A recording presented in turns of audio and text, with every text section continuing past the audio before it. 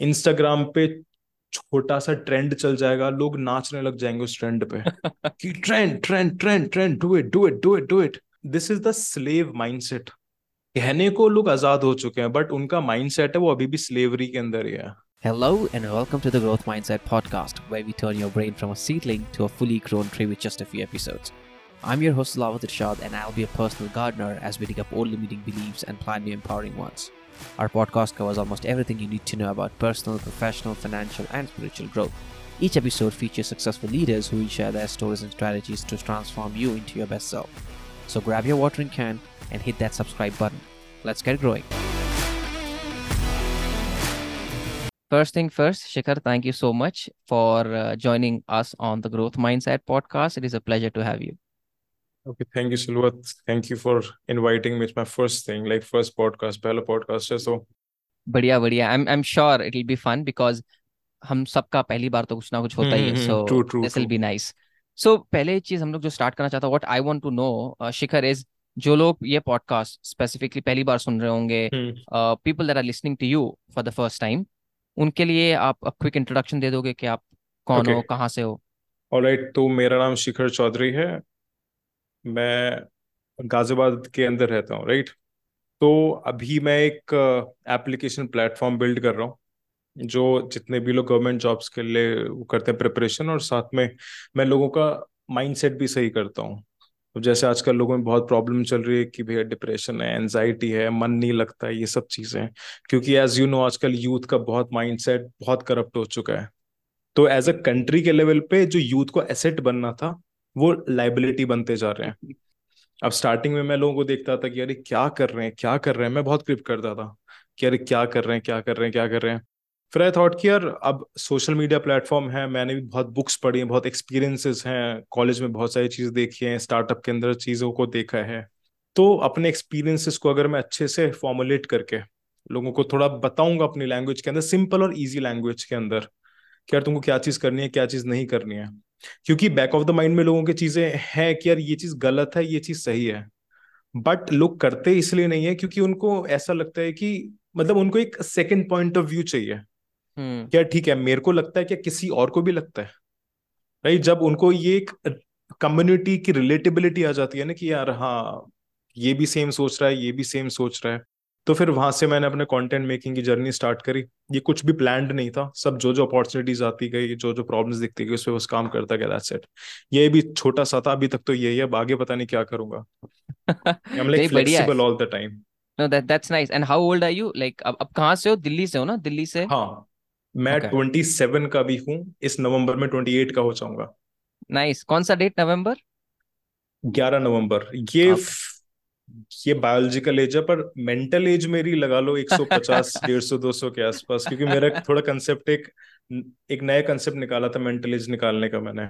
अच्छा. अब for example मेरी किसी की एज लाइक 20 साल है, राइट। हम्म. उसने एक इंसान की एक ऑथर की बुक पढ़ी, उस ऑथर की एज है 50 ईयर्स। हम्म. अब उसने 50 ईयर्स की सारे एक्सपीरियंस अपने उस बुक के अंदर डाल दिए।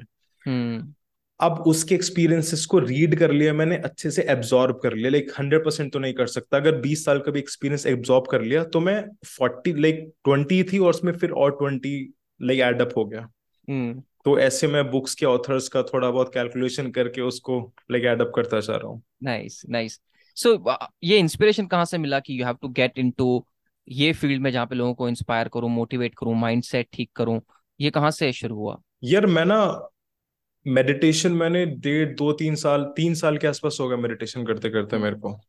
तो कभी कभी क्या होता है ना, कभी कभी तुमको इंस्पिरेशन की जरूरत नहीं पड़ती, कभी कभी यूनिवर्स ही तुमको ये चीज हम्म. लाइक बता देता है। तो काफी ज्यादा इंट्रोस्पेक्शन के बाद फिर जब मैंने अपने लाइक लाइफ को देखा, मैं क्या यार इतनी सारी चीजें फेस करी हैं और सीखी हैं, तो कुछ ना कुछ तो इसका लाइक करना पड़ेगा। तुम अपनी लर्निंग्स को ऐसे तो नहीं जाने दे सकते हो। हम्म.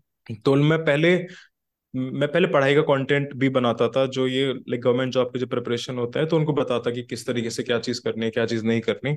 तो फिर एक बार मेरे ब्रेन के अंदर आइडिया है कि यार लोग ना ये प्रिपरेशन से बहुत घबराते हैं कि हम्म. यार ये बहुत हार्ड है फलाने ढिमका है। तो मैंने एक अपनी वीडियो पोस्ट कर दी कि प्रिपरेशन जो कंपटीशन होता है, वो जो क्वालिटी कंपटीशन होता है बहुत कम होता है। तुमको सिर्फ पढ़ना है और उसको बार बार तुमको रिवाइज करना है। और जिस टोन के अंदर बोला था, क्योंकि रात में जो मेरे अंदर कॉन्फिडेंस बहुत ज्यादा हाई आ जाता है, हम्म।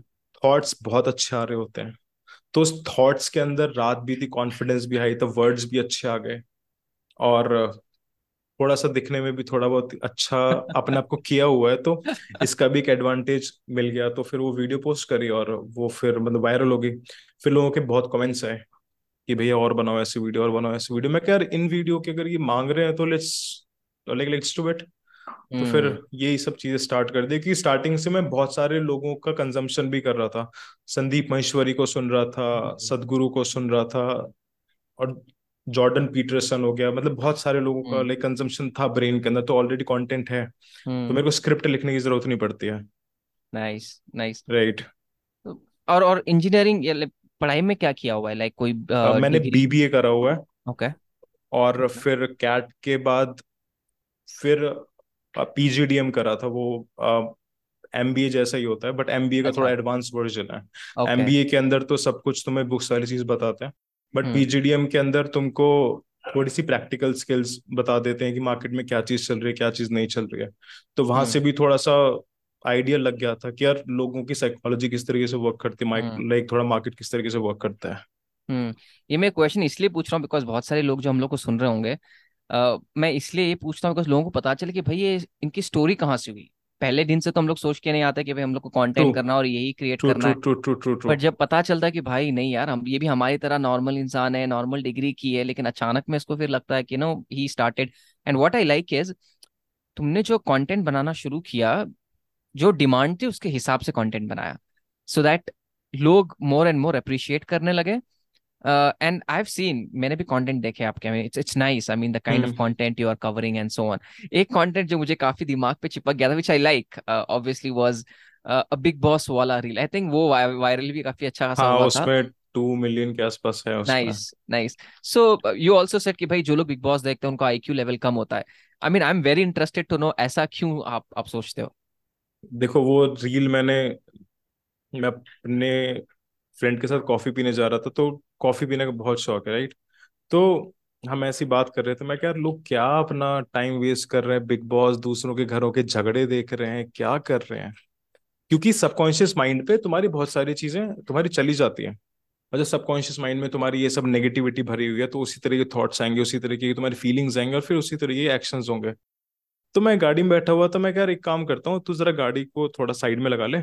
तो उसकी गाड़ी के अंदर सही से उसकी लाइटिंग नहीं थी, तो मैंने थोड़ा बाहर की तरफ उसका लाइक कैमरा करा। मैंने बोल दिया, मैं कह देखो, जो लोग लाइक बिग बॉस देखते हैं उनका कंपैरेटिवली लो आईक्यू होता है। और फिर उसके ऊपर जो लोगों लाइक 60% लोगों ने अप्रिशिएट करा, बट 40% लोगों ने इतना हेट किया कि मैं तो आईआईटी के अंदर हूँ, मैं तो तब भी देखता हूँ, मैं तो इसमें हूँ, मैं तो तब भी देखता हूँ। अब काफी सारे लोगों को के मैंने कमेंट्स के रिप्लाई करा, उसमें 4-5 हजार कमेंट्स है, पर मैं सबके नहीं कर सकता था, राइट। बट ये प्लेटफॉर्म मिल गया, तो मैं अब एक अच्छे से एक्सप्लेन करना चाहता हूँ कि क्यों उनका लो आईक्यू होता है। अब देखो, अब लोग ना अपनी इंटेलिजेंस, अपने स्मार्टनेस को इस चीज से रिलेट करते हैं कि उन्होंने क्या डिग्रीज करी हैं। आईआईटी में, आईआईएम के अंदर है, ऑब्वियसली हार्डवर्क उसके अंदर लगता है, पर वो उनकी स्मार्टनेस, उनका इंटेलिजेंस को नहीं बताती है। क्योंकि बहुत सारे आईएएस लोग भी करप्शन करते हैं, वो गलत काम करते हैं, बहुत सारे आईआईटीज के लोग भी गलत चीजें करते हैं। तो इसमें आईक्यू का उनकी डिग्री से नहीं वो होता रेट, क्योंकि काफी सारे लोगों ने, जितने भी लोग आईआईटीज के अंदर गए हैं, अच्छे कॉलेज के अंदर गए हैं, उनको पता है कि यार एग्जाम से एक रात पहले या एक महीने पहले पढ़ के वो हो जाता है, और एक महीने के अंदर तुम्हारा आईक्यू नहीं होता। एंड फॉर मी, अब टाइम जो है इंसान के पास, टाइम लिमिटेड है। अगर तुमको 80 साल जीना है, तो तुम कितनी मेहनत कर लो, तुम उसको 81 नहीं कर सकते हो। तुम पैसे कमा सकते हो, दोस्त कमा सकते हो, सब कुछ कमा सकते हो, तुम टाइम नहीं कमा सकते। पर एक जो इंसान अपना टाइम इन सब चीजों के अंदर वेस्ट कर रहा है, चाहे वो कोई भी शो, चाहे वो रोडीज हो, चाहे वो बिग बॉस हो, चाहे वो कोई भी रियलिटी शो हो, जिससे उसको कुछ भी रिटर्न नहीं मिल रहा, जो आरओआई है वो नेगेटिव के अंदर जा रहा है, तो ऑब्वियसली उसका लो आई की होगा। रादर देन वो 1-1.5 घंटा अपना कोई पॉडकास्ट देख लेता, वो मेरे वीडियोस को देख लेता, वो बुक पढ़ लेता, वो सदगुरु सुन लेता, वो ओशो सुन लेता, बहुत सारे लोग हैं इंटरनेट पे जो बहुत अच्छी अच्छी बातें वो जो लोग हैं बता रहे हैं। बट व्हाट दे चूज यार चल हम देखते हैं कि क्या सिस्टम चल रहा है, किसका सिस्टम चल रहा है, क्योंकि वहां पर जो दो लोग आए थे वो ऑलरेडी सक्सेसफुल है, उन्होंने हार्डवर्क अच्छे से लाइक कर लिया। पर लोग इस बात पे, लोग पता है क्या करते हैं, लोग जब खुद की कुछ आइडेंटिटी नहीं बना पाते तो वो अपने आप को किसी ना किसी कम्युनिटी से जोड़ लेते हैं, किसी हम्म। आइडेंटिटी से जोड़ लेते हैं, किसी इंसान से जोड़ लेते हैं, किसी टीम से जोड़ लेते हैं।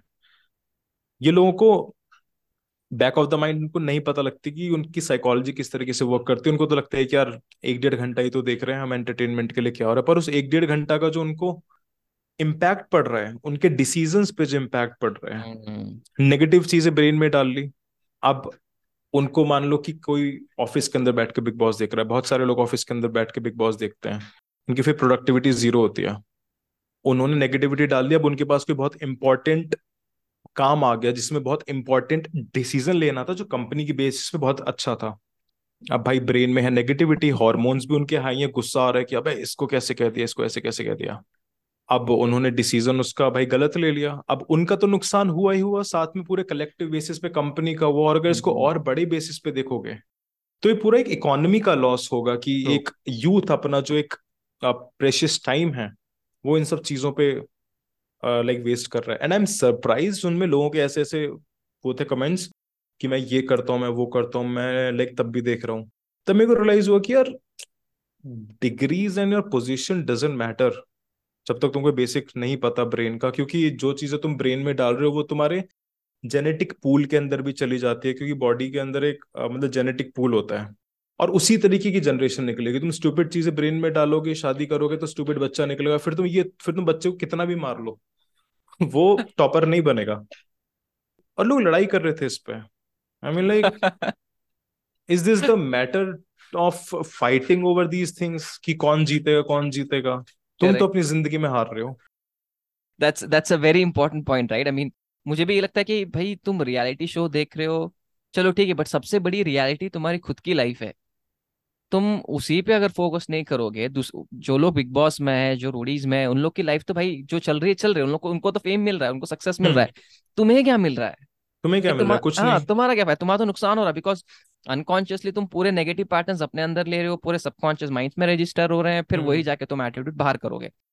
तो ये यार लोगों को पता नहीं क्यों नहीं जानना नहीं चाहते हैं, अब जबकि अगर देखा जाए तो इंटरनेट की वजह से लोगों के पास इंफॉर्मेशन ज्यादा आनी चाहिए थी, बट चीप डोपामिन की जब से आदत लग गई है, hmm.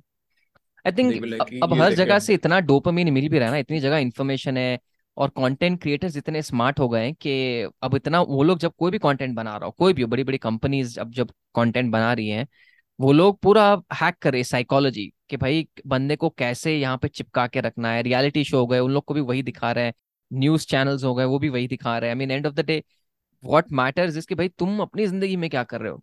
And that's why I wanted to talk to you कि अब बंदे जो हो गए, बंदे हो गए, बंदियां हो गई, लड़के लड़कियां, जो टीन्स हैं, उन लोग का तो बेसिकली बम्बार्ड हो रहा है, हर जगह से इन्फॉर्मेशन उनको मिली जा रही है, उनको समझ में नहीं आ रहा है क्या चीज लेनी चाहिए, क्या चीज अवॉइड करनी चाहिए। So hmm. फॉर ये यंग जनरेशन जो अभी अपकमिंग आ रहे हैं, what do you think they should do? उन लोग को क्या करना चाहिए सो दैट उन लोग सही पाथ पे आ सके और उन लोग सक्सीड कर सकें? यार देखो, इंसान को सब पता होता है, उनको आजकल बेसिक फंडामेंटल सबको पता है कि अगर बॉडी सही करनी है, एक्सरसाइज करनी है, ब्रेन को सही करना है, बुक रीडिंग करनी है, राइट, अगर एग्जाम में पास होना है ज्यादा पढ़ाई करनी है, पता सबको है। पर लोग जानबूझ के नहीं कर रहे हैं, क्योंकि अब इसका रीजन शायद एक इंस्टेंट ग्रेटिफिकेशन की भी आदत लग गई है। हम्म। अब इंस्टाग्राम आ गया, अब जैसे इंस्टाग्राम पे आजकल टीनेजर्स को अपनी फैंसी लाइफस्टाइल्स दिखानी है, चाहे आजकल एक शू हेड करके कुछ वो चीज आ गया जो लोग अपने शूज को दिखाते हैं कि यार मैं ये वाला मतलब स्नीकर्स लेके आया, स्नीकर हेड वगैरह ये सब चीजें, चाहे वो पेन फर्स्ट कॉपी रहे हो, राइट, बट स्टोरीज की यार ये चीज, मतलब हर एक को ना एक इंस्टेंट ग्रेटिफिकेशन चाहिए दूसरे हम्म। लोगों से। हम्म।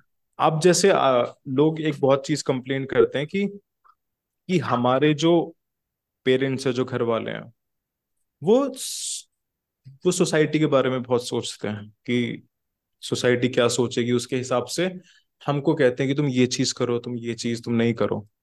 सोसाइटी में चलो उनकी फैमिली में 10 लोग हो गए, 20 लोग हो गए, ज्यादा से ज्यादा 50 लोग हो गए, पर उन टीनेजर से पूछो वो जो अपना डिसीजन ले रहे हैं वो बेस्ड ऑन देयर फॉलोअर्स ले रहे हैं। हम्म। चाहे 1,000 फॉलोअर हो, चाहे 20,000 फॉलोअर्स हो, तो चल तो सेम ही रहे, पर कोई भी एक दूसरे को, लोग अकाउंटेबिलिटी नहीं लेना चाह रहे हैं। जो पेरेंट्स हैं वो हम्म। बच्चों को ब्लेम कर रहे हैं, जो बच्चे हैं वो पेरेंट्स को ब्लेम कर रहे हैं कि इन्होंने सोसाइटी की वजह से लिया डिसीजन। कि तुम खुद भी तो देखो कि तुमने किसकी वजह से डिसीजन लिया। तुम्हारे खुद के कोई डिसीजन नहीं है। हम्म। तुम्हारे जो डिसीजंस है बेस्ड ऑन द मार्केट है, कि मार्केट तुमसे क्या डिसीजंस दिलवाना चाह रही है। हम्म। इंस्टाग्राम पे मतलब बहुत बुरी तरीके से लोगों का माइंड हैक हो रहा है। इंस्टाग्राम पे छोटा सा ट्रेंड चल जाएगा, लोग नाचने लग जाएंगे उस ट्रेंड पे, कि trend trend trend trend, do it do it do it do it. I hmm. Mean, this is the slave mindset. कहने को लोग आजाद हो चुके हैं, बट उनका माइंडसेट है वो अभी भी स्लेवरी के अंदर ही है। कि यार हम्म। हमारे सिस्टम ने ये कह दिया, हमें ये करना है। हमारे उसने ये कह दिया, हमको ये करना है। I mean, hmm. Just create your own identity, just observe yourself, कि यार तुम डिसीजन तुम्हारे खुद के हैं, या तुम किसी और के लिए ले रहे हो। क्योंकि जब लोग किसी और के लिए डिसीजन लेते हैं ना, कि मुझे इसको इम्प्रेस करना है, उसको इम्प्रेस करना है, चाहे वो इंसान उसको जानता नहीं हो, तो फिर वो चीज मेंटल डिग्रेडेशन पे जाती है। क्योंकि हम्म। गौतम बुद्धा ने कहा था कि ज्यादा चीजें ही सबसे ज्यादा प्रॉब्लम है, जब तुम्हारे पास ज्यादा चीजें आ जाएंगी। इसलिए जो मेरा इंस्टाग्राम है अब, मैं सिंपल वीडियोस बनाता हूँ, मैं कुछ एडिटिंग नहीं करता, मैं कुछ फ्लैशी थिंग्स नहीं दिखाता, मैं ज्यादा कपड़े पहन के नहीं दिखाता, मेरे सिंपल ब्लैक ओनली। क्योंकि मेरे को पता है कि यार अगर मैं ज्यादा चीजें दिखाऊंगा, अचीवमेंट्स दिखाऊंगा और चीजें दिखाऊंगा, तो फिर मैं भी उस एक रेस का हिस्सा अपने आप को कंसिडर करूंगा, कि यार मैं भी शो ऑफ कर रहा हूँ, ये सब चीजें कर रहा हूँ। तो अभी अब कोई मेरे ऊपर ये चीज नहीं बोल सकता कि भैया आप भी तो ये चीज कर रहे हो। तो अभी टीनेजर्स का, उनको सिर्फ यही करना चाहिए कि लॉन्ग टर्म बेनिफिट्स देखें, फुलफिलमेंट की तरफ जाएं। अब हम्म। फुलफिलमेंट के अंदर क्या आ जाएगा, फुलफिलमेंट में उनके फाइनेंसेस भी आ जाएंगे, उनका मेंटल पीस भी आ जाएगा, उनका यूनिवर्स के साथ, स्पिरिचुअलिटी के साथ, भगवान, गॉड, अल्लाह, उनके साथ कनेक्शन हो जाएगा। और एक सोसाइटी के लिए भी, जिनके लिए कोई भी नहीं कर रहा। क्योंकि इंसान जब तक ये चार चीजें नहीं करेगा, उसको एक फुलफिलमेंट नहीं मिलेगी। क्योंकि ऐसे बहुत सारे लोग हैं, those have a lot of money, बहुत सारा पैसा, but still they aren't happy. Very true. तो बस लॉन्ग टर्म गेम्स उनको खेलने चाहिए, और लॉन्ग टर्म गेम्स भी वो तभी खेल पाएंगे जब उनके पेरेंट्स थोड़े से अवेयर होंगे, और उनके पेरेंट्स ही अवेयर नहीं है, ट्रू। तो फिर प्रॉब्लमैटिक चीज है।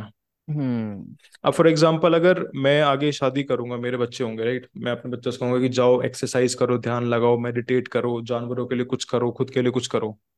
अगर मैंने खुद से कुछ भी नहीं करा होगा, तो वो ये पूछ सकते हैं कि ठीक है पापा, तुमने क्या करा है। ट्रू। तो मेरे पास वो एक पावर ही चली गई उनको ऑर्डर देने की। Hmm. You said a very important pointer कि थिंक लॉन्ग टर्म सोच के जो भी करना है करो, इंस्टेंट ग्रेटिफिकेशन मत ढूंढो। Hmm. And you mentioned one specific word जो था identity, create your own hmm. Identity, और ये काफी बड़ा चीज, आई मीन मुझे तो लगता है अगर कोई अपने आप को समझना लग जाए तो वो अपने ऑलमोस्ट हाफ से ज्यादा जर्नी वो कंप्लीट कर चुका है। True but that. How can someone even identify, like क्या प्रोसेस हो सकता है फॉर समवन टू आइडेंटिफाई कि उनकी आइडेंटिटी क्या है? व्हाट डू यू पहले थिंक? अपनी हिस्ट्री को देखोगे, तुम कहाँ से बिलोंग करते हो। हर किसी की हिस्ट्री के अंदर, हर मतलब स्टार्टिंग से लोग मतलब प्रिविलेज नहीं रहे हैं। लोग अगर, जो ह्यूमैनिटी है वो यहाँ तक वॉर को जीत के आई है। हम्म। उन्होंने जानवरों से लड़ाई करी है, उन्होंने लोगों से लड़ाइयाँ करी हैं, खाने के लिए मेहनत करी है उन्होंने। वो इंस्टाग्राम की रील्स बना के, नाच के, ट्रेंड फॉलो करके नहीं आई। उनको ट्रू। एक चीज देखनी चाहिए कि अगर यार यहाँ तक आने के लिए इतना ज्यादा हार्डवर्क लगा है, अगर मैं वो हार्डवर्क नहीं करूंगा, तो जो फ्यूचर ऑफ ह्यूमैनिटी है वो खराब हो जाएगा। और आइडेंटिटी क्रिएट करने के लिए सबसे इंपॉर्टेंट चीज है कि अपने आप को तुम आइसोलेशन के अंदर डालो। अगर तुम अपने आप को आइसोलेशन के अंदर नहीं डालोगे, तब तक तुम खुद से क्वेश्चन नहीं कर पाओगे। तुम क्वेश्चन इसलिए नहीं कर पाओगे क्योंकि जब तक इंसान भीड़ के अंदर रहता है, दोस्तों के साथ है, चाहे किसी पार्टीज के अंदर है, कहीं भी है, तो ब्रेन के अंदर बहुत चैटरिंग चलती रहती है। और वो जब तक चैटरिंग चलती रहेगी, उसको नहीं पता लगेगा कि यार उसकी एक्चुअल आइडेंटिटी क्या है, उसको क्या चीज करनी है, क्या चीज नहीं करनी है। क्योंकि जो अंदर से आत्मा की आवाज जो आती है ना, बहुत धीरे से बोलती है। आत्मा आत्मा चिल्ला के नहीं बोलेगी कि भाई तू ये कर ले, बहुत धीरे से बोलेगी। और वो धीरे से तुम्हें तभी सुनाई में आएगा जब तुम्हारे जो बाहर की नॉइजेस हैं वो बिल्कुल कट आउट हो जाएंगी। हम्म। जब तक नॉइजेस कट आउट नहीं होंगी तब तक उनको नहीं पता लगेगा कि यार उनको अपनी आइडेंटिटी कैसे क्रिएट करनी है, क्योंकि देखो हर एक की अपनी आइडेंटिटी क्रिएट करने का तरीका होता है। अगर मैं अपना प्रोसेस बता दूं तो उसको कोई कॉपी नहीं कर सकता, क्योंकि मेरा स्टार्टिंग पॉइंट अलग है, मेरी हिस्ट्री अलग है, मेरे पास चॉइसेस थोड़ा सा अलग थी, ऑप्शंस अलग थे, राइट। मेरे पास लोग अलग थे, मेरे पास मेरा ब्लड लाइन अलग है, जेनेटिक्स अलग है। तो ये चीज इंसान को खुद से रिसर्च करनी पड़ेगी, और उसके लिए आइसोलेशन, हम्म। डार्कनेस में जाना पड़ेगा, और वो दैट सबसे ज्यादा मुश्किल पार्ट है। या आई थिंक वो स्कैरी प्लेस भी है, but at the same time that can really grow you, कि बिकॉज वहां पे जब तुम, आई थिंक मैंने ये पढ़ा था रिसेंटली कि ना, अगर बंदे को सक्सीड होना तो उनको बोर होना काफी जरूरी है। बोर्ड होना, I mean it's very very important, लेकिन आज के लोग बोर ही नहीं हो पा रहे हैं। द मोमेंट कुछ बोर हुआ फोन निकाल दिया, द मोमेंट कुछ बोर हुआ इसको फोन लगा दिया। आई मीन तुम्हारे पास बिल्कुल टाइम नहीं कि तुम खुद को बैठ के सोचो कि भाई तुम्हें करना क्या है, तुम क्या हो। Unless we go and ask ourselves those questions, भाई हमारा कुछ होने वाला नहीं है। And you also mention a very important pointer, कि भाई तुम्हारा एक सुपीरियर पावर, डिवाइन पावर, भगवान, खुदा, जो भी हो, इसके साथ कनेक्शन होना भी काफी important. Because I know a lot of people, मैंने काफी लोगों को इंटरव्यू किया, I know very successful people, but I also know that कि वो लोग हैप्पी नहीं है भाई। उन लोगों को कहीं ना कहीं चुभ रहा है, मजा नहीं, सक्सेस, वो फुलफिलमेंट नहीं है, हम्म। सेटिस्फैक्शन नहीं है। But then I am noticing this कि भाई अभी जो ट्रेंड हो रहा है जो यूथ में, ये वो हो गया कि भाई भगवान हो गया, रिलीजन हो गया, ये सब सिस्टम बन गया कंट्रोल करने के लिए। ये ऐसा कुछ है ही नहीं। But what are your thoughts कि भाई ये क्यों जरूरी है, और क्या इस पे मानना भी चाहिए इन द फर्स्ट प्लेस? अगर माने तो इसका फायदा क्या है? देखो, अभी ये थोड़ा सा समझने में लोगों को थोड़ा सा मुश्किल होगा। अब क्या है कि अब रिलीजन क्या है ना, अगर मैं अपने आप को कह रहा हूँ कि मेरा कोई रिलीजन है, राइट, अगर मैं उस रिलीजन के बारे में पढ़ाई नहीं कर रहा हूँ, उसकी बुक्स नहीं उठा रहा हूँ, पढ़ नहीं रहा हूँ, अपने वेद नहीं पढ़ रहा हूँ, अपने ग्रंथ नहीं पढ़ रहा हूँ, तब इट्स इम्पॉसिबल। तब चाहे तुम अपने ऊपर एक एक टैग लगा रहे हो कि यार मैं ये हूं, पर तुमको उसके बारे में पता है कि ये चीजें फंक्शन किस तरीके से करती हैं, लाइफस्टाइल किस तरीके से है। तुम अपने आप को हिंदू कह रहे हो, पर तुम्हारे जो एक्शंस हैं वो टोटली अपोजिट है, वो मैच ही नहीं करते, वो अलाइन ही नहीं करते हैं। तो ये आजकल प्रॉब्लम चल रही है। लोग पढ़ना भूल गए हैं, लोग पढ़ते नहीं है, पढ़ेंगे नहीं, जानेंगे नहीं। और अभी सोशल मीडिया, पता नहीं, मैं ये सोशल मीडिया का भी दोष नहीं दूंगा, क्योंकि मैं जितनी भी चीजें सीखा हूं वो सोशल मीडिया से ही सीखा हूं। अगर इंटरनेट नहीं होता, मैं सदगुरु से मेरा इंट्रोडक्शन नहीं होता, मैं संदीप महेश्वरी से नहीं मिलता, मैं ओशोस को नहीं जान पाता, जॉर्डन पीटरसन को मैं नहीं जान पाता। It's about the choices you make. और वो तुम राइट चॉइसेस तुम तभी कर पाओगे जब तुम आइसोलेशन के अंदर रहोगे, तुम भीड़ के अंदर सिर्फ तुम ट्रेंड के साथ चलोगे। सारे रिलीजन सिर्फ एक ही चीज कहते हैं कि अपने अंदर जाओ, खुद के अंदर जाओ, खुद से पूछो। क्योंकि देखो यूनिवर्स में तीन मेजर कंपोनेंट्स है, ऑक्सीजन, हाइड्रोजन और शायद नाइट्रोजन, ऑक्सीजन, हाइड्रोजन और नाइट्रोजन, ये तीन यूनिवर्स के अंदर सिर्फ यही मेन तीन कंपोनेंट्स हैं, और वही तीन कंपोनेंट्स हमारे अंदर हैं। तो we are the part of the universe only. Universe को समझने के लिए पहले तुम खुद को समझ लो। अब ट्रेंड्स की आदत पड़ गई, अब जब तक देखो, अब ये ह्यूमैनिटी का मुझको नहीं पता, ह्यूमैनिटी के अंदर अब स्लेवरी अब फिर से आ जाएगी। लोग स्लेव्स अभी से बनने स्टार्ट हो गए, बट वो एक्सेप्ट नहीं करेंगे। वो इंस्टाग्राम पे, यूट्यूब पे वो अपना एक फेक लाइफ दिखा देंगे। जब तक वो फेकनेस के साथ, जब तक एक डिल्यूजनल वर्ल्ड के साथ उनका कनेक्शन रहेगा, क्या जो चीज रियलिटी के अंदर है ही नहीं, मैं उसके साथ अपने आप को कैसे कनेक्ट कर पा रहा हूँ। जो व्लॉगर्स हैं, लोग लड़ लेते हैं इन सब लोगों के ऊपर, और वो जानते भी नहीं है कि कमेंट्स के अंदर कोई एक भीड़ उनके बारे में लड़ रही है। तो जब तक ये चीजें चलती रहेंगी तब तक रिलीजन से तो लोग नहीं हो पाएंगे कनेक्ट, क्योंकि रिलीजन के लिए भाई तुम्हें पढ़ना पड़ेगा, और पढ़ना बोरिंग होता है। हम्म। बोरिंग मतलब बोर, ये ना वर्ड, ये वोकैबलरी बहुत ज्यादा इंपॉर्टेंट पार्ट प्ले करती है इंसान की लाइफ में। अभी मैं मेरा अभी कोर्स चल रहा है, तो मैं वोकैबलरी ही पढ़ा रहा था उन्हें कि यार वोकैबलरी कितना इंपॉर्टेंट पार्ट प्ले करते हैं हमारी लाइफ में। अब लोगों को सक्सेसफुल होना है, उनसे पूछ लो कि सक्सेस का मतलब क्या होता है, कि उनके लिए सक्सेस क्या है। भैया, आई डोंट नो। मैं कहा जिसका तुम्हें मतलब नहीं पता तुम वो सक्सेस कैसे हो जाओगे? अब सेम विद द रिलीजन, अब लोग कहते हैं कि मेरे को, मैं श्री राम को मानता हूँ। मैं कहा चलो श्री राम को मानते हो, रामायण के मेरे को 5 श्लोक अब मेरे को सुना दो। भैया याद तो नहीं है। मैं कहा अच्छा पहला श्लोक बता दो। भैया पढ़ी नहीं है रामायण। मैं कहा भगवान को मानते नहीं, भगवान की बात मानते हैं। भगवानों ने बुक्स में इसीलिए तो चीजें लिखी हैं। हम्म। उन्होंने एक एग्जाम्पल सेट करे कि यार जो आने वाले लोग होंगे वो ये चीजें करेंगे जो हमने कहा है। तो इसके लिए वही, अब बोर वर्ड अगर इन्वेंट ही नहीं होता तो लोग अपने आप को टैग लगा ही नहीं पाते ना कि यार मैं हम्म। बोर हो रहा हूं। अब बोर वर्ड को इन्वेंट कर दिया क्योंकि वोकैबलरी का ये सबसे ज्यादा मेन रोल है। क्योंकि अगर किसी मासेस को कंट्रोल करना हो तो उनको एक आइडेंटिटी दे दो, टैग लगा दो कोई भी, और टैग को ट्रेंड करवा दो। ट्रेंड हो जाएगा। जिसकी जिसको कुछ, जो सिर्फ एक ऑटोमेशन मोड पे चल रहा है। अभी लोग सुबह क्या करते हैं, सुबह उठते उठते उनको होश भी नहीं आता, उनका फोन हाथ के अंदर होता है। करेक्ट। तो कभी लोग इस सब चीजों के बारे में सोचते क्यों नहीं है कि यार वो लोग कंट्रोल्ड हैं, वो खुद के हिसाब से नहीं चल रहे हैं। लोगों को हैप्पीनेस चाहिए। Just ask the definition of happiness, what is happiness? भैया जब मुझको वो गाड़ी मिल जाएगी, ठीक है, वो सामने वाले के पास वो वाली सेम गाड़ी है और उस जैसी उसके पास 5-6 गाड़ियां और हैं। जस्ट आस्क हिम कि वो हैप्पी है या नहीं है। Is not happy. अगर उससे पूछो कि यार what you want from life, happiness, कि what is the definition happiness, कि मेरे को वो वाली गाड़ी मिल जाए, जो वो गाड़ी उसके पास है, उसके पास जाके देखो कि वो हैप्पी है या नहीं है। और मैं ये नहीं कह रहा कि ये सब चीज अच्छी नहीं है, ये सब चीजें बहुत अच्छी हैं। तुम जितना मेटेरियलिज्म इकट्ठा कर सकते हो उतना इकट्ठा करो। ठीक है, पहले चीजें अर्जित कर लो फिर त्याग करो।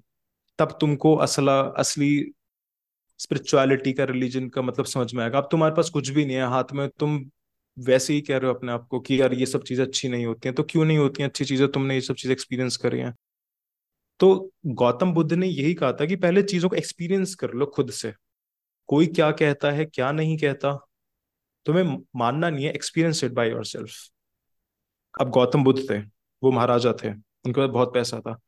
वो तभी तो त्याग कर पाए, वो तभी तो चीजों करेक्ट। को समझ पाए। अब किसी के पास कुछ है नहीं, वो कहाँ से तुम्हें समझा लेगा कि यार ये गाड़ी अच्छी नहीं होती, पैसा कमाना अच्छा नहीं होता। भाई पहले खुद कमा लो फिर उसके बाद तुम त्याग कर दो। करेक्ट। जितने भी बड़े स्पिरिचुअल लीडर्स रहे हैं उनका background, they were super duper rich, वो थे, वो किंग्स थे अच्छे से। हम्म। तो इस टाइम का यही है कि पहले मेटेरियलिस्टिक चीजें अचीव कर लो, जो चीजें तुमको चाहिए। फिर उसके बाद अपने आप को तुम आइसोलेशन में डालो। Without isolation you can not connect to the god, you can not connect to the religion. और लाइक मैंने भी इतना नहीं पढ़ा तो मैं और ज्यादा चीजें नहीं बता सकता।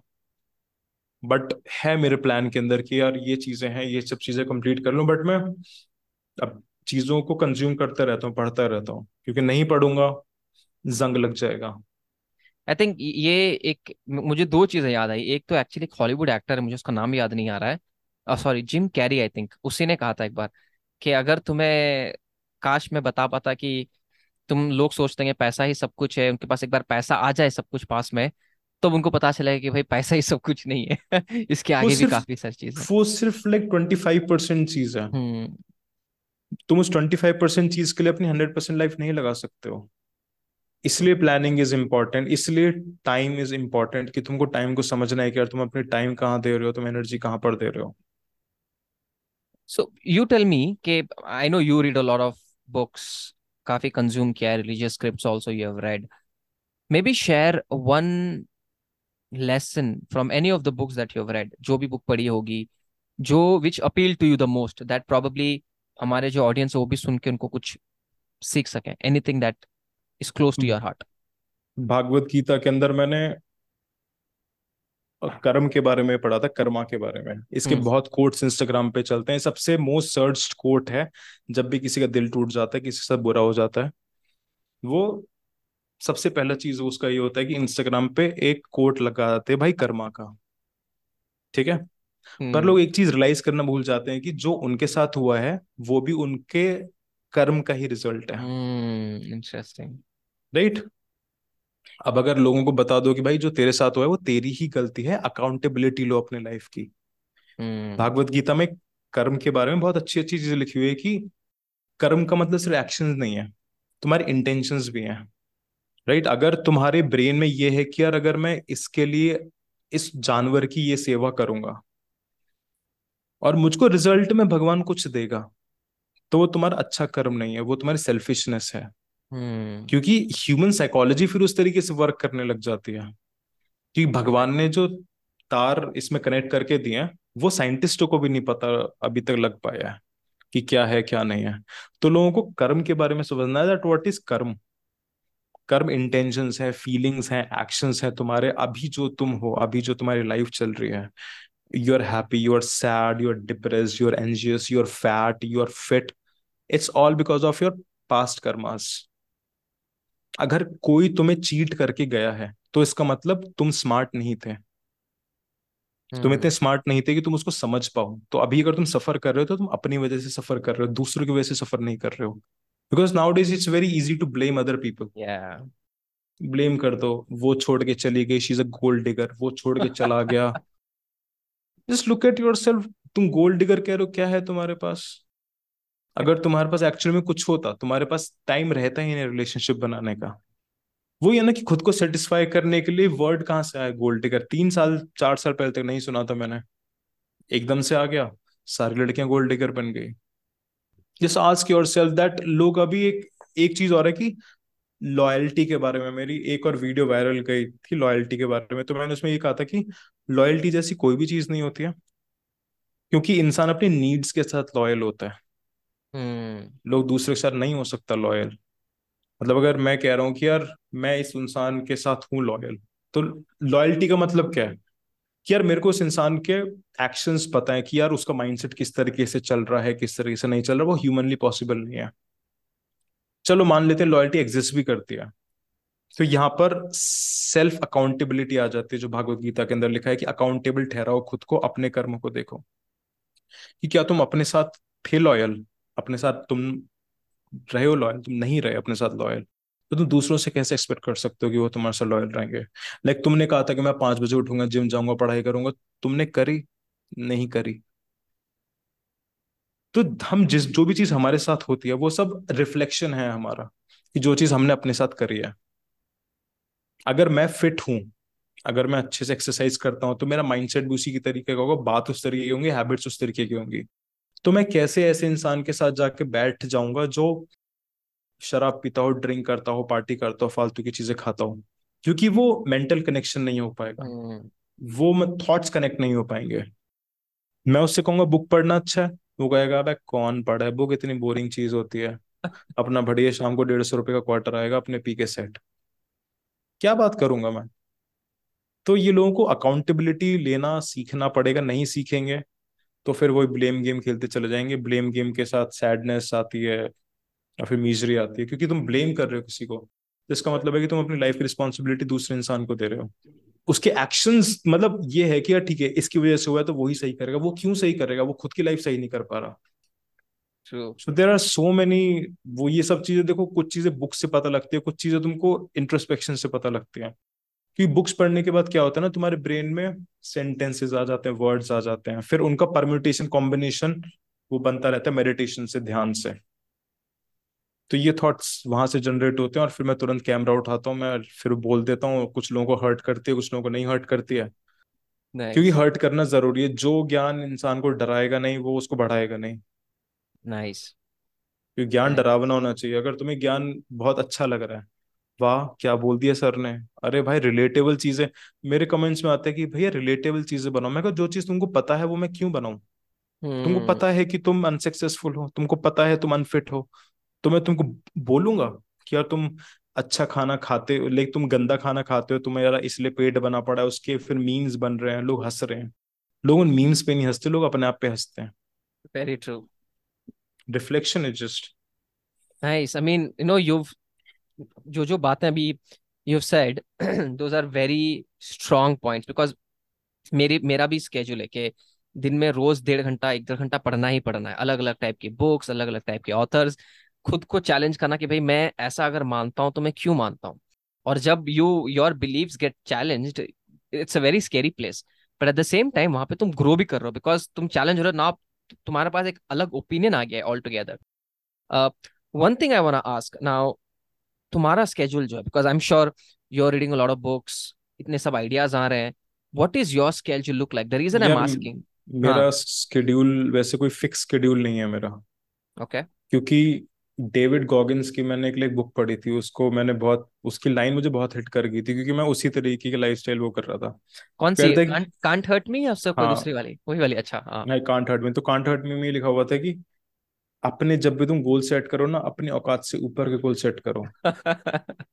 ठीक है, तो मैं जब भी अपनी जो टू डू लिस्ट बनती है मेरी, और ये वर्क करा है मेरे लिए, वो टू डू लिस्ट बनती है, मैं अपनी औकात से बहुत ऊपर की टू डू लिस्ट बना लेता हूँ। जैसे? राइट। फॉर एग्जाम्पल, एक तुमको एग्जाम्पल बताता हूँ कि अब जैसे थोड़ा सा मैंने मॉडलिंग वगैरह भी करी थी, थोड़ा सा एक्टिंग में भी ट्राई करा था, पर वहां पर नहीं मिला, क्योंकि शायद, बट वहां से मेरे को एक ये लर्निंग मिलती है, भाई अपनी पर्सनालिटी बिल्डअप करो, कि स्कूल के अंदर I was like very fat. Hmm. तो मैं स्कूल के अंदर 120 110 किलो का था। मैं कह यार कभी ना कभी तो मॉडल बनेंगे, इसमें कुछ ना कुछ तो है, मैं शीशे में अपने आप को देख के बोलता, मैं कहा कुछ ना कुछ तो है। और तब तक मैंने और तब तक शायद उसने बुक भी नहीं लिखी थी। हम्म। फिर उस चीज ने क्या फायदा करा, उस चीज ने कहा कि अपने आप को पुश कर जितना पुश कर सकता है, क्योंकि जब तक तुम अपनी फिजिकल और मेंटल लिमिट्स को पुश नहीं करोगे, तब तक न्यूरॉन्स नए डेवलप नहीं होंगे। तो मैंने वो चीजें लाइक पुश करी। फिर एक टाइम ऐसा था, मैं बहुत स्टैमर करता था, भयंकर वाला स्टैमर, स्कूल के अंदर मजाक बन रहे हैं, कोचिंग में मजाक बन रहे हैं कि अबे बोल भाई, आगे निकलना है, कल भी हमें जाना है। राइट। तो वो चीजें ना मेरे को हर्ट नहीं करती थी, मैं कहा ठीक है, अब है तो है। हर्ट मेरे को तब करती जब मैं उस रियलिटी को एक्सेप्ट नहीं करता। हम्म। लोगों को हर्ट चीजें तभी करते वो रियलिटी को एक्सेप्ट नहीं करते। मैं कहा है तो है, कोई बात नहीं, हो जाएगा चेंज। क्योंकि स्टार्टिंग से ही I don't know god gifted है या ये है कि मैंने अपने बिलीव्स को कभी लिमिट नहीं करा। अभी भी मैंने बहुत सारी चीज सोच रखी है कि ये चीज करूंगा, वो चीज करूंगा, और हो जाएंगी वो चीजें, क्योंकि मेरे को पता है कि बहुत सारी चीजें हो गई हैं। तो फिर जब इंस्टाग्राम अपना स्टार्ट कर रहा था, फिर मेरे ब्रेन में आया कि यार मैं तो सही से बोल भी नहीं पाता, क्या करूंगा नहीं करूंगा, 1 मिनट का थॉट आया, 2 मिनट का आएगा, भाई चल करते हैं, देखते हैं, हो जाएगा। Just do it, just practice. क्योंकि एक चीज मैंने पता नहीं कहाँ पढ़ी थी कि तुम जितना प्रैक्टिस करोगे, कोई भी चीज है, प्रैक्टिस इज द की, जितना रिपीट करोगे, कॉन्फिडेंस रिपीट करोगे, कॉन्फिडेंस बिल्डअप होगा, डिसिप्लिन रिपीट करोगे, तुम्हारा डिसिप्लिन बिल्ड होगा, क्योंकि न्यूरॉन्स तुम्हारे कनेक्ट करते चले जाते हैं, जितने बड़ा न्यूरल स्ट्रक्चर होगा तुम्हारा, हम्म। उतने ही तुम्हारी वो स्ट्रांग हैबिट जनरेट हो जाएगी। अगर आप मेरी बहुत पुरानी वाली वीडियो देखोगे, तो दैट वाज लाइक, उसमें लाइक पता लग जाएगा कि लो कॉन्फिडेंस, जो बिल्कुल ब्लैंक फेस, फिर धीरे धीरे प्रैक्टिस करता गया। तो मैं कहा कि यार अब 1 साल के अंदर मेरे को कम से कम 1 लाख सब्सक्राइबर्स, 1 लाख फॉलोअर्स तो करने हैं, एट एनी हाउ। तो बुक्स पढ़ी हुई थी, हर तरीके से वीडियोस बना के देख रहा हूँ, हर तरीके से वीडियोस बना के देख रहा हूँ। मैं कहा ये अच्छी लग रही है, अच्छी लग रही है, क्योंकि जब तक मैं खुद से सेटिस्फाई नहीं हो जाता था, मैं तब तक डालता नहीं था। एक वीडियो ऐसी रैंडमली डाल दी, वो रैंडमली नहीं थी, क्योंकि I believe that everything is a planned, like सारी चीजें हम्म। प्लान्ड है। क्योंकि आई डोंट बिलीव कि चीजें कुछ रैंडमली होती हैं। मैं hmm. Like I strongly believe कि डेस्टिनी होती है। डेस्टिनी। ठीक है। क्योंकि सेम कॉलेज से 2 4 लोग निकलते हैं, उनको जो चॉइसेस जो मिलती, मतलब अभी मेरे लेक्चर में किसी ने मेरे से पूछा था कि भैया डेस्टिनी का आपकी उसके अंदर क्या है। एंड मेरे को सोचना पड़ा कि बहुत अच्छा क्वेश्चन था, बट फिर मैंने आंसर दिया कि देखो, भगवान ने सबके जिंदगी में ये भी लिखा हुआ है कि वो आईएएस भी बनेगा, सबकी जिंदगी में ये भी लिखा हुआ है कि वो प्राइम मिनिस्टर भी बनेगा, सबकी जिंदगी में ये भी लिखा हुआ है वो मतलब साइंटिस्ट भी बनेगा। बट भगवान एक चीज करता है, उसको बहुत सारी चॉइसेस दे देता है। अब वो उस बहुत सारी अबंडेंस के अंदर क्या चीज चूज करता है, वो चीज उसकी डेस्टिनी डिसाइड करती है। डेस्टिनी में सब है, तुम्हारा अच्छा भी है, तुम्हारा बुरा भी है, तुम्हारे चॉइसेस डिसाइड करते हैं, तुम्हारी कॉन्शियसनेस डिसाइड करती है। क्योंकि भगवान भी तो चाहता है कि यार ठीक है, मैं तुम्हारा शरीर बड़ा कर रहा हूँ, मैं तुम्हारी हाइट बढ़ा रहा हूँ, मैंने तुमको शक्ल दे दी, मैं तुम्हारे बाल भी बढ़ा रहा हूँ, तुम कुछ बस से बचा दिमाग, तुम दिमाग तो खुद बढ़ाओ। भगवान ने छोटी सी चीज दिया बढ़ाने के लिए, वो लोग बढ़ाते नहीं है। तो इसी तरीके से अब आते हैं स्केड्यूलिंग के बारे में। मैंने अपने आप में ये नोट करा था, मैं जब भी अपना एक स्केड्यूल बना लेता था कि ठीक है, दिन में अपने 3 टास्क दे दिया अपने आप को, कि यार थोड़ा रीडिंग कर लिया, थोड़ा पढ़ लिया, थोड़ा एक्सरसाइज कर ली, और थोड़ा सा दोस्तों के साथ बात कर ले, क्योंकि स्टार्टिंग में बहुत सारे दोस्त थे। फिर एक पॉइंट ऐसा आया 2016-17 में, मैं कहा बस खत्म, सबको ब्लॉक कर दिया, सबको घोस्ट कर दिया। साल भर तक बावले शिखर कहाँ गया, कॉलेज खत्म हो गया, कहाँ गया कहाँ गया। तो मैं एक्सट्रीमिटीज के अंदर चला जाता हूँ, और जब भी मैंने नोटिस करा, जब भी मेरा जो टास्क है वो टाइम से पहले कंप्लीट हो जाता था, हम्म। मेरे को अच्छा ही फील नहीं होता था। आई वाज लाइक यार, क्या करूं क्या करूं क्या करूं, क्योंकि फ्री टाइम में इंसान हमेशा गलत चीजें करता है। हम्म। इंसान को सैटरडे संडे मिल रहा है, तो सैटरडे संडे में क्या कर रहे हैं 90% लोग? वो क्लब्स में जा रहे हैं, बैंगलोर में दारू पे पी रहे हैं, ये सब चीजें कर रहे हैं। तो ये चीज है मेरे अंदर कि मेरे को जब, मतलब मेरे को कुछ ना कुछ करते रहना है, कुछ ना कुछ प्रोडक्टिव करते रहना है। मेरे पास कुछ नहीं भी है, मैं ढूंढ लूंगा। अब जब मैं पढ़ाई करता था, पढ़ाई के बाद मेरे पास जो टाइम नहीं बचता था, मैं इंटरनेट पे बैठ के फिर लोगों को सुनना लग गया। मैं क्या, ब्रेन का कुछ तो काम करवाना, अगर नहीं काम हम्म। करवाऊंगा तो फिर मैं भी फिर वही चीजें कर लूंगा कि। और मेरे को हमेशा नॉर्मल चीजों से बड़ी लाइक एलर्जी सी है। मेरे को क्राउड बिल्कुल पसंद है। लाइक आई डोंट लाइक कि मैं वहां पर जाऊं जहाँ बहुत ज्यादा भीड़ हो। हम्म। आई डोंट लाइक कि मैं, मतलब बेसिकली जो ज्यादा लोग कर रहे हैं, जो भीड़ जहां पर है, कि इसलिए मैं कभी क्लब्स में नहीं जाता, पब्स में नहीं जाता, क्योंकि भीड़ मुझे पसंद नहीं आती। मैं कहा ये लोग नाच रहे हैं, क्यों नाच रहे हैं? क्या हो गया है इनको? ये क्यों इम्प्रेस कर रहे हैं एक दूसरे को? क्या मिलेगा इनसे? मुझे ये सब चीजें कभी समझ में ही नहीं आई। इंटरेस्टिंग, अब ये इंटरेस्टिंग। पता नहीं क्यों नहीं है, ये कभी एक्सप्लोर नहीं करा मैंने, बट मैं कभी करूंगा शायद। हो सकता है जेनेटिक्स मेरे ऐसे हो, मेरी हिस्ट्री में कोई ना कोई ऐसा इंसान रहा हो। तो इसलिए मैं स्केड्यूल पे बिलीव नहीं करता।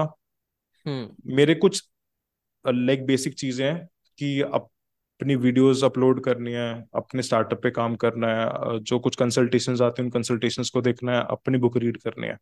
उसके बाद अगर मेरे पास कोई टाइम बचता है, तो मैं ढूंढता रहता हूँ कि यार मैं फ्यूचर के अंदर क्या चीज कर सकता हूँ, फ्यूचर के अंदर कौन सी टेक्नोलॉजी आ रही है, कौन सी अपॉर्चुनिटी आ रही है, जिसके बारे में मैं अभी सीख सकता हूँ।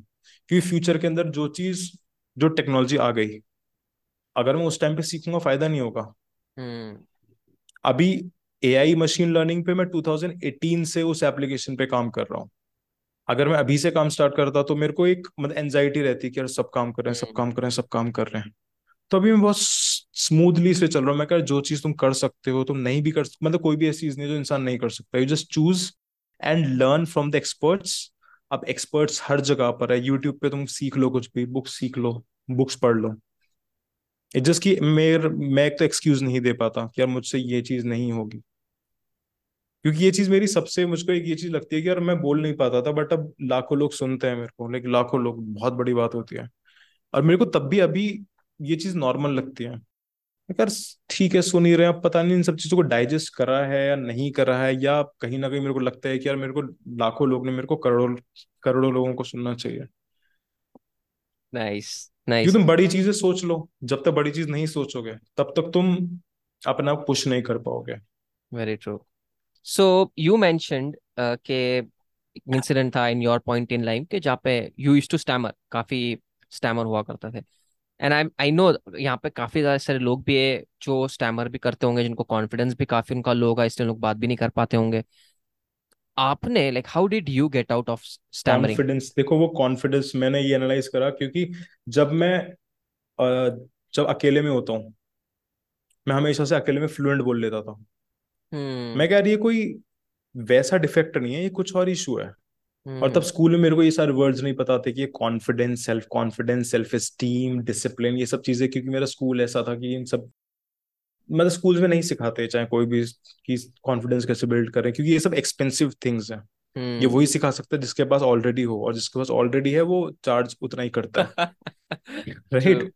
तो इसलिए स्कूल्स नहीं सिखाते। फिर मैं कह रहा शायद कॉन्फिडेंस की कमी है। फिर वहां से पता नहीं मैंने क्या सोचा, आई डोंट नो, मतलब फिर मुझे लगा कि चलो अपने पास टैग्स इकट्ठे करते हैं। मैं कह यार मैं अभी मोटा हूँ, तो अभी क्या करना है? अभी चलो पहले अच्छे से पतले हो जाते हैं। हम्म। फिर जिम ज्वाइन कर लिया, कुत्तों की तरह जिम ज्वाइन करा, नहीं पता था डाइट कैसे होती है। सिर्फ एक चीज पता था कि पतले होने के लिए तुमको कुछ नहीं खाना पड़ता। क्योंकि मैंने 2013 के अंदर स्टार्ट करा था वर्कआउट, फिर ऑफ एंड ऑन चलता रहा चलता रहा। और 2013 में इतना जिम का क्रेज नहीं था। हम्म। 2013 में ऐसे बेसिक जिम्स होते थे, वहां पर चला गया। वहां पर पतला हो गया। मैं कहा अब चलो ठीक है पतला हो गया, अब थोड़ा सा अच्छा भी दिखने लग गया। अच्छा तो मुझे बचपन से मेरी मम्मी कहती थी तू तो राजा बाबू है, और तू तो राजा बेटा। मैं कहा मैं हूँ, मैं जो है सबके लिए हूँ। मैं तो अंदर से था ही इन सब चीजों को लेके। मैं हम्म। कहा ठीक है हूँ, बट अपग्रेड तो करना ही है अपने आप को। हम्म। तो फिर वर्कआउट करा, फिर वहां से कॉन्फिडेंस थोड़ा सा बिल्ड हुआ। कॉन्फिडेंस के साथ साथ फिर मैं और लोगों को अपने आप को प्रेजेंट करने लगा।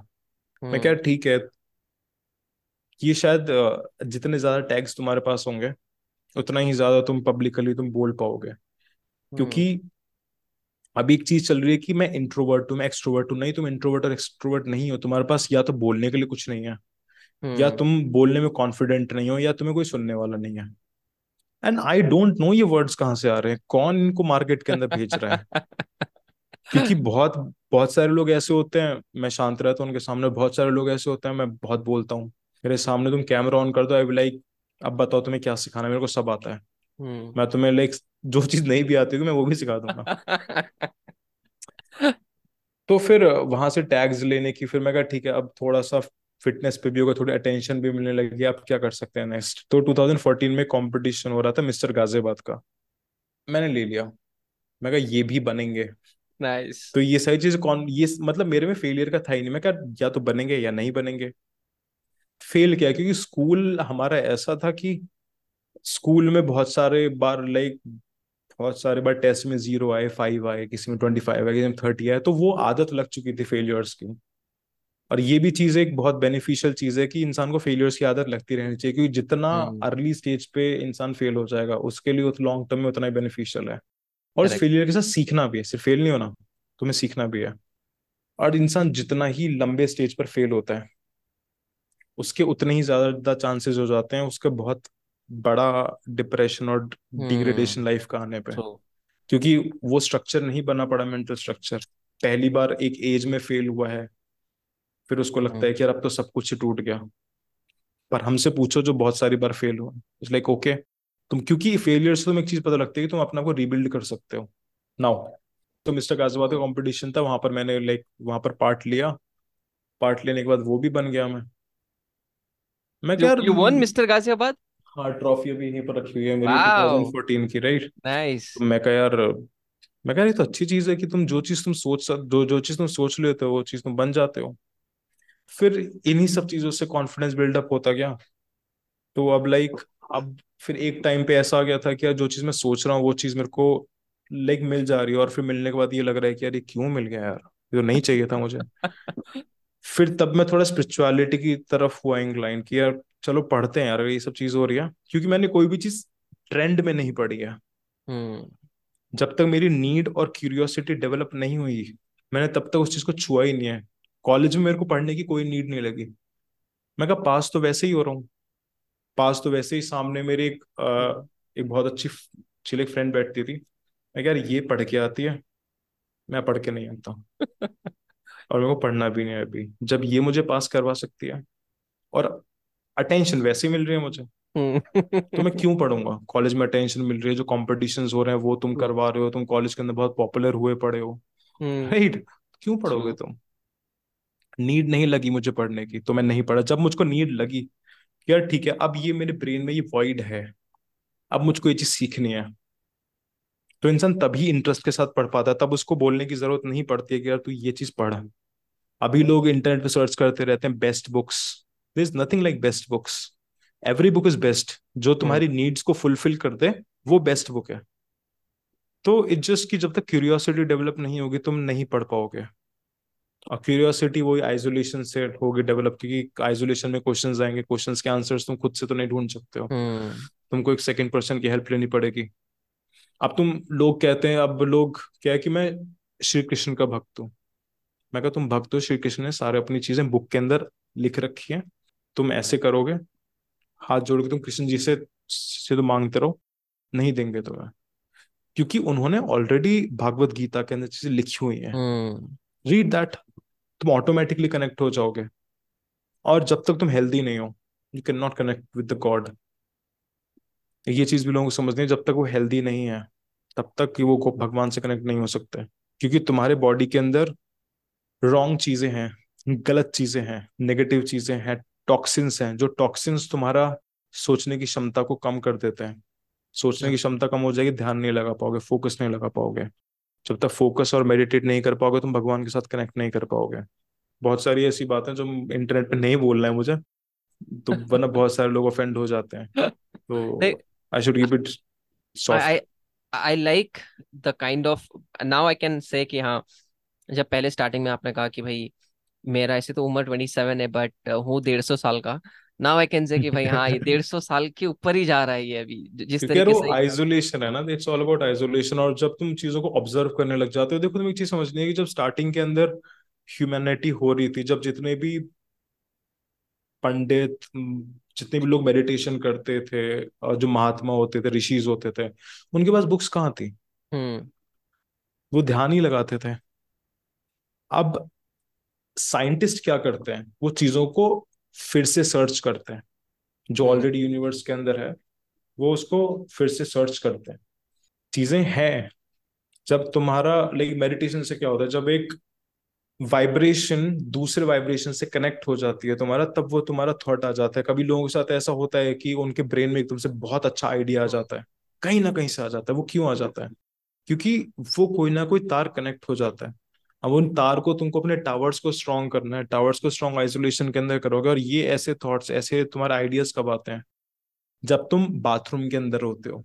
लोग हम्म। कहते हैं हमें बाथरूम में बहुत अच्छे अच्छे आते हैं थॉट्स। बाथरूम में थॉट्स इसलिए आते हैं कि बाथरूम में तुम होते हो नंगे, तुम अकेले होते हो, तुम्हारे पास फोन भी नहीं होता। अब हम्म। तुम अपने थॉट्स के साथ होते हो, तुम सोच रहे होते हो। तुम अपने ब्रेन के जो नेटवर्क्स है, जो न्यूरल स्ट्रक्चर है, तुम इलेक्ट्रॉन्स, वो सब चीजों को तुम चला रहे होते हो। और जब वो चलते हो किसी न किसी चीज से कनेक्ट कर जाते हैं, आइडिया बहुत अच्छा आ जाता है कि और ये आइडिया आया। फिर वहां पर लोग ये गलती कर देते हैं, उस आइडिया को वो नोट डाउन नहीं करते हैं। या। क्योंकि राइट। आइडिया रहने के लिए नहीं आया है तुम्हारे पास। ट्रू। आइडिया वो जाने के लिए, आइडिया उसके पास जाके रुकता है जो उसको एग्जीक्यूट करता है। हम्म। इसलिए बहुत सारे लोगों के साथ ऐसा होता है, वो कहते हैं अबे वो स्टार्टअप जो स्टार्ट हुआ था ना, मेरे पास भी आया था आइडिया। तो करता भाई, तो करता। एक आइडिया बहुत सारे करोड़ों लोगों के पास आता है। उसको करता वही है जिसको स्पीड पसंद है। और स्पीड तुम्हें तभी समझ में आएगी, स्पीड की वैल्यू तब समझ में आएगी जब तुमको डेथ के बारे में पता लगेगा कि भाई की टाइम नहीं है, everybody is going to die. और जब लोग डेथ पे जाएंगे, जब इंसान को पता है कि यार, वैसे लोगों सबको पता है that everybody is going to die, but वो रियलाइजेशन नहीं है। जिस दिन ये रियलाइजेशन आ जाती है, उस दिन इंसान अपना डार्कनेस की तरफ चला जाता है। वो अपने आप से पूछता है कि यार मैं क्या कर रहा हूँ, मैं सैटरडे संडे में मैं क्यों अपने 4-5 हज़ार अपने फूक के ये सब चीजें वो कर रहा हूँ। और फिर एक पॉइंट ऑफ टाइम के बाद आके जब जॉब वॉब करने लग जाता है, फिर वो छोड़ ही देता है कि यार अब वहां पर जाएंगे, वहां पर डर है। हम्म। तो फिर उसको वो हैप्पी रहने का वो चांसेस खत्म ही हो जाते हैं। फिर वो हमेशा प्लेजर की तरफ ही इंक्लाइंड रहता है। प्लेजर, गर्लफ्रेंड, ड्रग्स, शराब, पार्टी, गाने, म्यूजिक। ट्रू। ठीक है, नेटफ्लिक्स एंड चिल, ये कर लेंगे, वो कर लेंगे। I know we are coming almost to the end, but मेरे मेरे दिमाग में दो और क्वेश्चन है विच आई थिंक काफी लोगों के दिमाग में भी होगा, क्योंकि यू फोकस ऑन माइंडसेट, और ऑब्वियसली माइंडसेट ही मेरे हिसाब से तो सबसे ज्यादा इंपॉर्टेंट वही है। That's why even I put मेरे पॉडकास्ट का नाम था ग्रोथ माइंडसेट। बट आपके हिसाब से like what type of mindsets, क्या किस तरीके के माइंडसेट होते हैं दुनिया में? आपने क्या ऑब्जर्व किया, किस देखो टाइप के होते देखो फंडामेंटल्स तो सबके सेम ही है, हैं? हम्म। राइट। अगर सीड को मैं जमीन पर डालूंगा, तो चाहे वो आम का पेड़ हो, चाहे नीम का पेड़ हो, उसको ग्रो होना ही है। अब तुम किस डायरेक्शन के अंदर ग्रो करते हो? तुम इधर ग्रो करना है, इधर ग्रो करना है, इधर ग्रो करना है, या तुमको नीचे की तरफ ग्रो करना है? बट इसमें एक चीज आती है, जो फुलफिलमेंट की तरफ जिसको जाना होता है, उसको 360 डिग्री के अंदर ग्रो करना होता है। उसको उसको डार्कनेस में भी जाना होता है, उसको लाइट में भी जाना होता है, उसको सारी चीजों को देखना होता है, क्या चीज चल रही है, क्या चीज नहीं चल रही है। क्योंकि जब तक इंग्रेडिएंट्स ही तुम्हारे पास पूरे नहीं होंगे, तब तक सब्जी अच्छे से नहीं बनने वाली है। I like it. तो माइंडसेट तो देखो, माइंडसेट ग्रो सब होते हैं। जो कुछ नहीं भी कर रहा वो भी ग्रो हो रहा है, पर तुम किस डायरेक्शन के अंदर ग्रो हो रहे हो, ये डिपेंड करता है।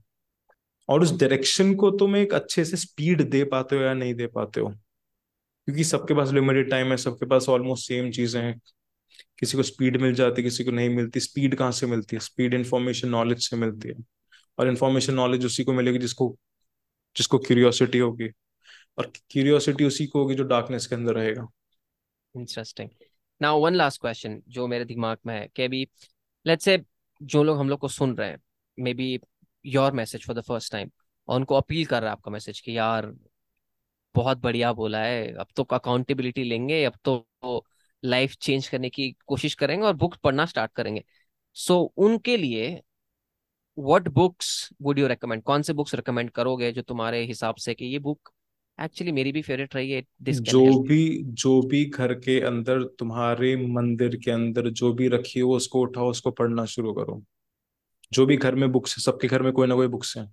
जो घर में है पहले उनको पढ़ लो, बाहर से बाद में लेके आना।